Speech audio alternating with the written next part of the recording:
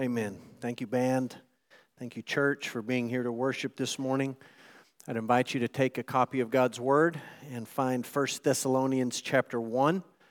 We've been reading through the New Testament together this year. We've come to a part in the New Testament where the books are shorter, and we don't get to spend quite as much time in each of these books as we move through 5 chapters a week. If you were here this last Wednesday, or if you caught the podcast online, you heard Corey preach on Colossians chapter 4. That's going to be our only stop in the book of Colossians. We're just sort of going to pass over everything else Paul says to the church in Colossae. We looked at the book of Colossians not that long ago as a church family. We went through it beginning to end. And so this morning we're going to jump into 1 Thessalonians. And I want to start with a quick word about Paul and the city of Thessalonica. Thessalonica was a free city in the Roman Empire. Not all cities were free cities. Only cities of significance were given some measure of self-governance. It was a provincial capital, and it was located on a major trade highway. This was a major economic force in ancient Rome. And unlike many of the cities that we read about in the New Testament, that if you were to travel to this part of the world today, you would find only ruins, Thessalonica is a thriving city still today. It's a major economic force, no longer in ancient Rome, but now in the modern nation state of Greece. So this is a big, large economic powerhouse of a city. Paul ended up in Thessalonica on his second missionary journey. Thessalonica was his first stop after leaving Philippi. So we won't turn to the book of Acts. I'll just draw your attention to the book of Acts, chapter 16. Paul takes off on his second missionary journey. He's not traveling with Barnabas on this trip. He's traveling with Silas and with Timothy. Their first stop was supposed to be Asia, but God redirected their trip and He sent them to Macedonia, and they ended up in Philippi. They met Lydia, they met a slave girl who was possessed by a demon, they met the jailer. All of these people put their faith in the Lord Jesus Christ, but that got Paul in trouble. Paul and Silas ended up in prison, and when they let him out the next day, the local authorities basically said, "We want you to leave town," and so he left. And his next stop was the city of Thessalonica. Thessalonica, this major economic city, this city with a large Jewish population. They had a synagogue. Paul rolls into town and he begins talking about the good news of the Lord Jesus Christ. Now, Acts 17 tells us that Paul only stayed in Thessalonica for 3 or 4 weeks, 3 Sabbaths. We don't know how much time on either side of those Sabbaths, so 3 or 4 weeks he was in Thessalonica.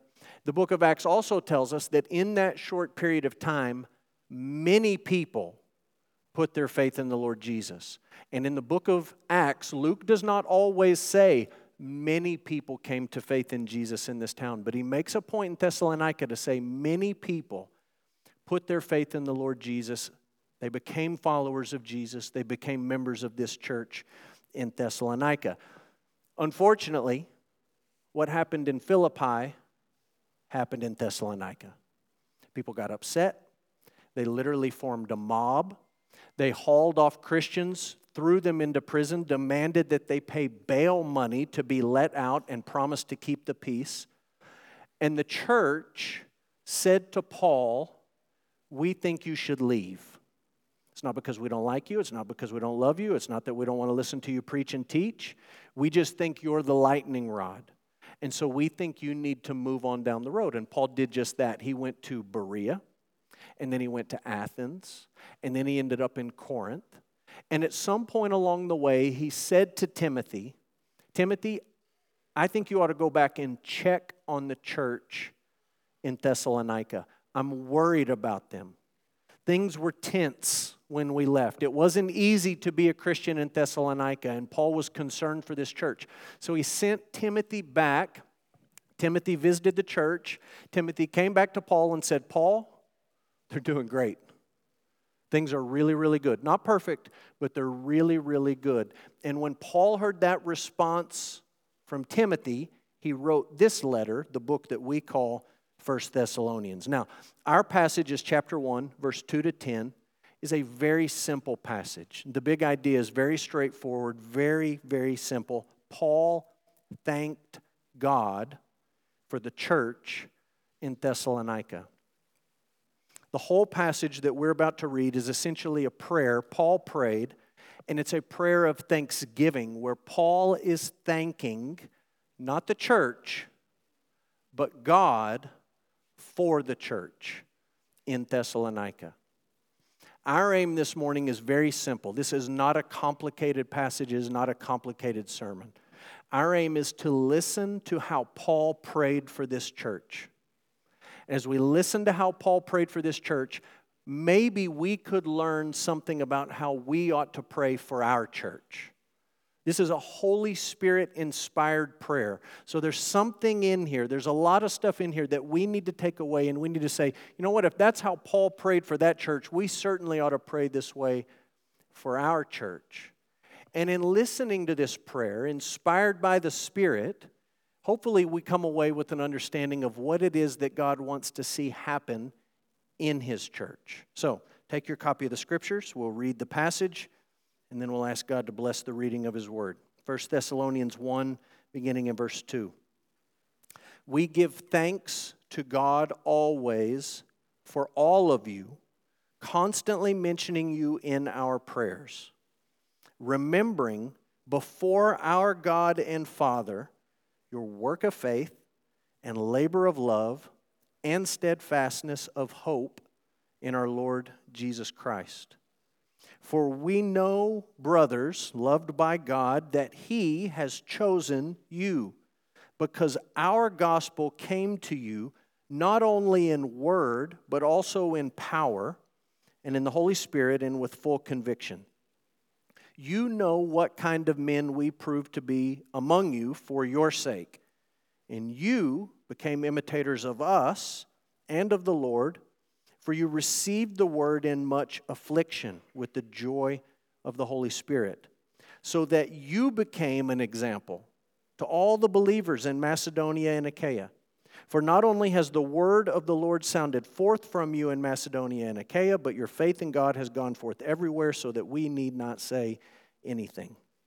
For they themselves report concerning us the kind of reception we had among you, and how you turned to God from idols to serve the living and true God, and to wait for His Son from heaven, whom He raised from the dead, Jesus, who delivers us from the wrath to come. That's the Word of God. Let's pray together. Father, as your people, we are thankful for who you are and for all that you've done for us. Lord, we're thankful to be gathered together for worship, thankful for the people who were baptized this morning, for the work that you've started in their life and their willingness to proclaim their faith in the Lord Jesus. We're grateful for the gift of music, where we can gather together and lift your praises and sing your praises. Father, we're thankful for your word. And we pray this morning that as we look at Paul's prayer for the church in Thessalonica, that we might learn how to pray for our church, for other churches, and that we might learn what it is you desire from your church, what you want to see happen, what fruit you want to see harvested in your church. Lord, guide us this morning, we pray in Jesus' name. Amen. Well, Labor Day is behind us, which means when you look at the American calendar and you think about the next big holiday that's coming up, really it's Thanksgiving. And I don't mean to slight Columbus Day or Veterans Day or maybe Halloween is your cup of tea. All those things are on the calendar, but the next big American holiday is Thanksgiving. And Thanksgiving certainly qualifies as a big, major American holiday. Businesses will close, the kids will be out of school, some of them for a whole week, and millions of American families will gather together and they will celebrate Thanksgiving in very, very similar ways. More than likely, when you gather together with friends or family on Thanksgiving, you will gather together and you will eat a lot of food. Maybe you like to have turkey on Thanksgiving. Maybe you don't like turkey and you want to have ham, or maybe you're non-traditional and you go with a brisket or tacos or whatever it may be. I don't know what you eat on Thanksgiving, but you're going to get together with family and friends and you're going to have a lot of food. You're also going to, hopefully, take a nap. You've earned it. take a nap, be thankful that God has given you a day to rest. Hopefully, you're going to watch the Dallas Cowboys win a football game on Thanksgiving. Fingers crossed, hopefully. And maybe you'll do some Black Friday shopping planning, what store you're going to go to, how early you're going to wake up, all that sort of stuff. But Thanksgiving is certainly a major American holiday. Now, I think as Christians, you and I probably take for granted the fact that on Thanksgiving, we are giving thanks to God. That's just sort of understood. It's just sort of assumed by many of us. There's good reason to assume that. If you look back in history, if you look at the Pilgrims in the 1600s, the first Thanksgiving, the proto-Thanksgiving they celebrated at Plymouth, they were certainly directing their thanks to God for bringing them safely to a new place and providing for them. 1789, George Washington, father of a new nation, officially suggested that Americans might consider a day set aside to give thanks to the Creator. Abraham Lincoln made an official proclamation that we should, as American people, set aside a day and we should give thanks to God for the blessings that He poured into our lives. The United States government made this official. It may surprise you how late this is in the timeline, but it became official in 1941. It became an actual American federal holiday, Thanksgiving, and the Congress passed the law and the president signed it, and they said that you're going to celebrate Thanksgiving on the fourth Thursday of November. Now, just a fun fact, interesting for those of us who are proud to be Texans, the state of Texas had already passed laws that said Thanksgiving was to be celebrated on the last Thursday of November, which means that into the 50s, there were people in the state of Texas not celebrating Thanksgiving on the fourth Thursday, but on those years where there was a fifth Thursday, saying we will celebrate Thanksgiving whenever we feel like celebrating Thanksgiving. And we don't care what the government tells us to do. We're going to go on the last Thursday. So little Texan pride for you there. Thanksgiving. We just assume, in all of that history, that what we're doing, we assume this for good reason, is that we're giving thanks to God for the blessings He's poured into our lives. Not everyone shares that assumption. Increasingly, we live in a secular culture that is divorcing Thanksgiving from the concept of God. In fact, there is a group in the United States known as the American Humanist Association. These are people who do not believe that there is a God. They believe that human beings are the highest evolved life form and the pinnacle of what exists in the universe. And they made a proclamation saying Thanksgiving is a uniquely secular holiday, as gratitude is a universal human emotion. I would agree with them that gratitude is a universal human emotion, that at some point in time, most people feel some sense of gratitude or thanksgiving for something in their life, towards someone in their life. But I would also say that if you are really a secular humanist, if you really do not believe that there is a creator God in heaven, and you really believe that life on earth is simply the result of millions of years of chemical reactions that began in the beginning way, way back. We're not sure how it began. It just began. We're not sure where all this matter came from. It just came from somewhere. And we've just been rolling through the eons, chemical reaction after chemical reaction to get to where we are today. And there is no God who created everything or who rules over everything. I'm not sure that the act of giving thanks makes a lot of sense. Now, the American Humanist Association says, well, you feel this thanksgiving, this gratitude in your heart, and if you're going to eat turkey, you should give thanks to the turkey. He died so you could eat it, and if you're with friends and family, you should give thanks to your friends and your family because you get to be with them and you care about them. But again, I would simply say that if you don't believe there is a creator, and if you don't think that there is a God who rules over His creation, the very act of giving thanks for things that you experience as the result of endless, countless chemical reactions is a nonsensical act of thanksgiving. Christian people are people who understand what thanksgiving is. Thanksgiving, in the truest, most biblical sense, is directing our minds and our hearts to God and thanking Him, expressing gratitude to Him for who He is and for what He's done in our lives. The fascinating thing about this passage, and it's seen in several of Paul's letters to his churches, is that he gives thanks not to the church in Thessalonica, but he gives thanks to God for the church in Thessalonica. I want you to look with me and try to answer this question. Why did Paul thank God for the church in Thessalonica? Why didn't he just thank them? Why was his thanksgiving directed to God when he thought about his friends back in Thessalonica? The first reason is this: the church in Thessalonica was convicted of sin and convicted about truth. These people had come under conviction of sin, so deep of conviction that Paul says they turned from idols to serve the one true God. That's repentance. Turning from and turning to. Turning from idolatry and sin and turning to the one true God in faith. It's a biblical picture of repentance. And true repentance is something that only happens in the life of a person who has been convicted of their sin. They've also been convinced that what Paul had to say about Jesus was true. You see this in 1 Thessalonians 1, verse 5.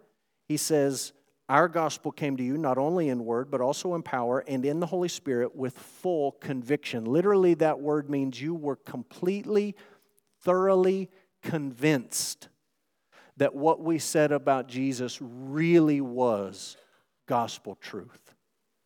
Convicted of sin and convicted about the truth. You and I live in a world that is just about done with conviction. That really has no place for conviction of sin or conviction about something being true. There's a Jewish, not a Christian, but a Jewish sociologist named Philip Reif. He died just a few years ago. He wrote all sorts of things, observing people, watching people, studying sociological processes and psychological processes. And he made the observation, perhaps better than anyone, that today we live, this is his term, in a therapeutic age. A therapeutic age. Therapeutic age says that whatever you feel in your heart, whatever you feel in your innermost person, ought to be affirmed and celebrated and never corrected. Therapeutic age says to us that there is no absolute truth for you to be convinced of. You simply need to be convinced of whatever you think and feel in your own heart and what might work for you. And anyone who says there is something absolutely true, exclusively true, eternally true, universally true, is simply trying to exercise power over you. Now, Reif saw this coming through the 80s and the 90s into the 2000s. Where we stand today in the 2020s is a reality that there are many places on the North American continent where the job of a therapist or a counselor or a psychologist is to simply affirm what the patient thinks, says, feels, does. In fact, there are places today on the North American continent where it is illegal for a counselor, therapist, psychologist, psychiatrist to try to bring anyone to the point of conviction that they're doing something sinful, and it is illegal to try to convince somebody that there is an absolute truth that they ought to submit their lives to. The job of the counselor and the therapist has been reduced to simply affirming whoever or whatever they're presented with. Biblical Christianity is built on a different foundation. It's built on a foundation of conviction of sin and being convinced and convicted that the good news about Jesus is actually true. Jesus himself in John 16 talked about the Holy Spirit. And one of the things Jesus said about the Spirit is, I'm going to send him, and when he comes, he will convict the world of sin, righteousness, and judgment. That's the work of the Holy Spirit of God. I can't bring anyone to conviction. You can't bring anyone to conviction. I can't convince anyone about the truth of Jesus. You can't convince anyone about the truth of Jesus. But the Holy Spirit can do all of those things. And that's a baseline bedrock experience of Christian faith. Conviction of sin and being convinced that the good news about Jesus is true. Listen, Paul looked at the church in Thessalonica. And he said, I've seen that you're convicted of sin. You turned from idols to serve the living God. And I know that you are convinced, fully convinced, that what we had to say was not just the word of man, but is actually the word of God. And Paul knew if you experience that kind of conviction, it's because the Holy Spirit was at work in you. So he thanked not the church, but God, who sends his Spirit to bring conviction on sinful people. He thanked God for the conviction that took place in the church at Thessalonica. Secondly, why is he thankful? He's thankful because the church in Thessalonica was marked by faith, love, and hope. It's the classic triad of Christian virtues. You'll find it in 1 Corinthians 13. You find it in Colossians 1 if you've just read through Colossians 1.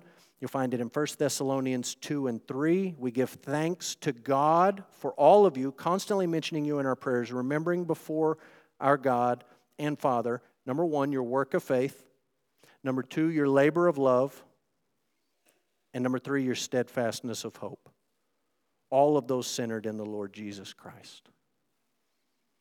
Faith is our assurance that unseen things are true things. That's what the author of the book of Hebrews says. It's our assurance that the things we haven't seen, we can't see about the Lord Jesus Christ, about God, about salvation, about sin, that they are true things. We have faith in what we've not seen. Love is our love for God, and it's our love for other people. It's the two great commandments as Jesus summarized them. Love the Lord your God with all your heart, soul, mind, and strength, and love your neighbor as yourself. Hope is the conviction that God will be true to his promise. It's not like the hope that the Dallas Cowboys might win tonight. It's very iffy. You never know. Probably going to be disappointed. I hope they win. That's not biblical hope. Biblical hope is the steadfast conviction and assurance that God will be true to his word and he'll keep his promises. Paul looked at this church and he said, I see your faith, I see your love, and I see you have hope. He did not thank them for those virtues. He thanked God for those virtues. Why? Well, Ephesians 2 says that faith is the gift of God. It's not something you manufacture on your own. God gives that gift. So he thanked God for that gift.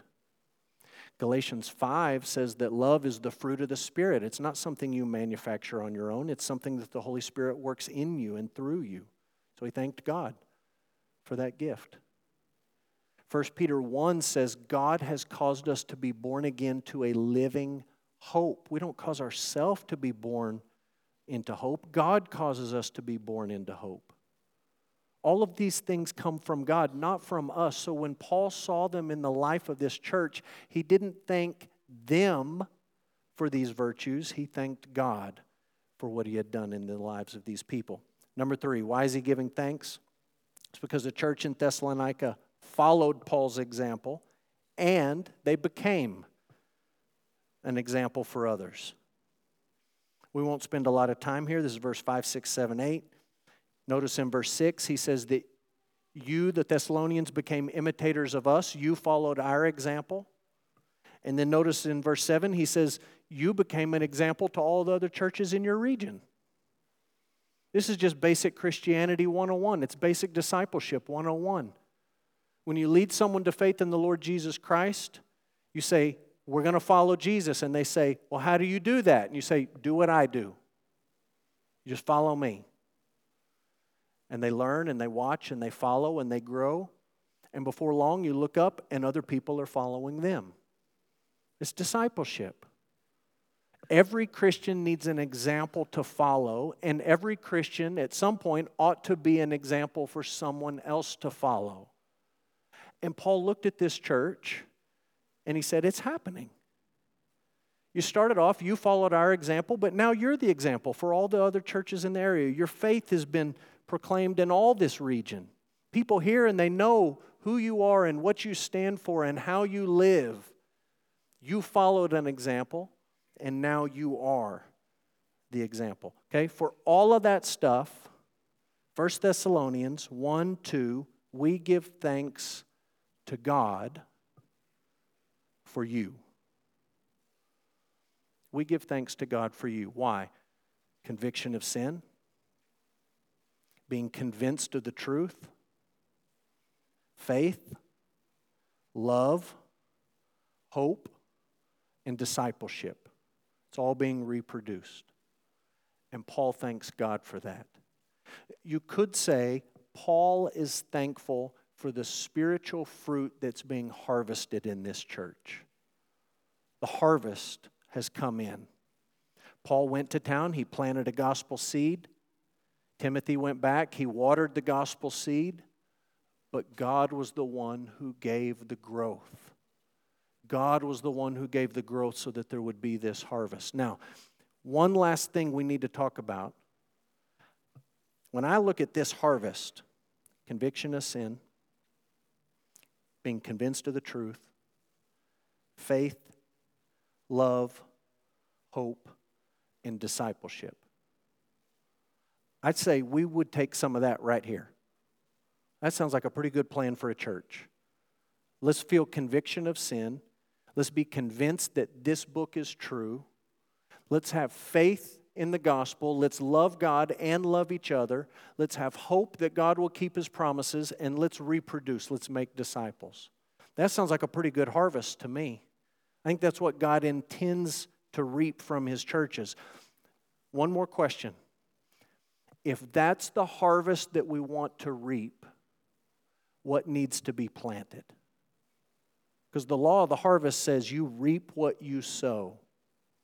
So my question is to step back from what Paul is giving thanks for, this spiritual harvest, to step back one level and to say, what was it that was planted in that church? Because if you plant that and it leads to this, we want to plant the same thing here. Whatever Paul planted in Thessalonica and grew to fruition, that's what we want to plant here at Emmanuel and pray that God would give the growth. So, one more question. What was the gospel message that Paul proclaimed in Thessalonica? First and second is that Jesus is the Messiah promised in the Old Testament, and it was necessary that Jesus would suffer and die. Paul marched into this town and he said, there is a Messiah, there is a Christ, and His name is Jesus of Nazareth. And it was necessary that He suffer and die.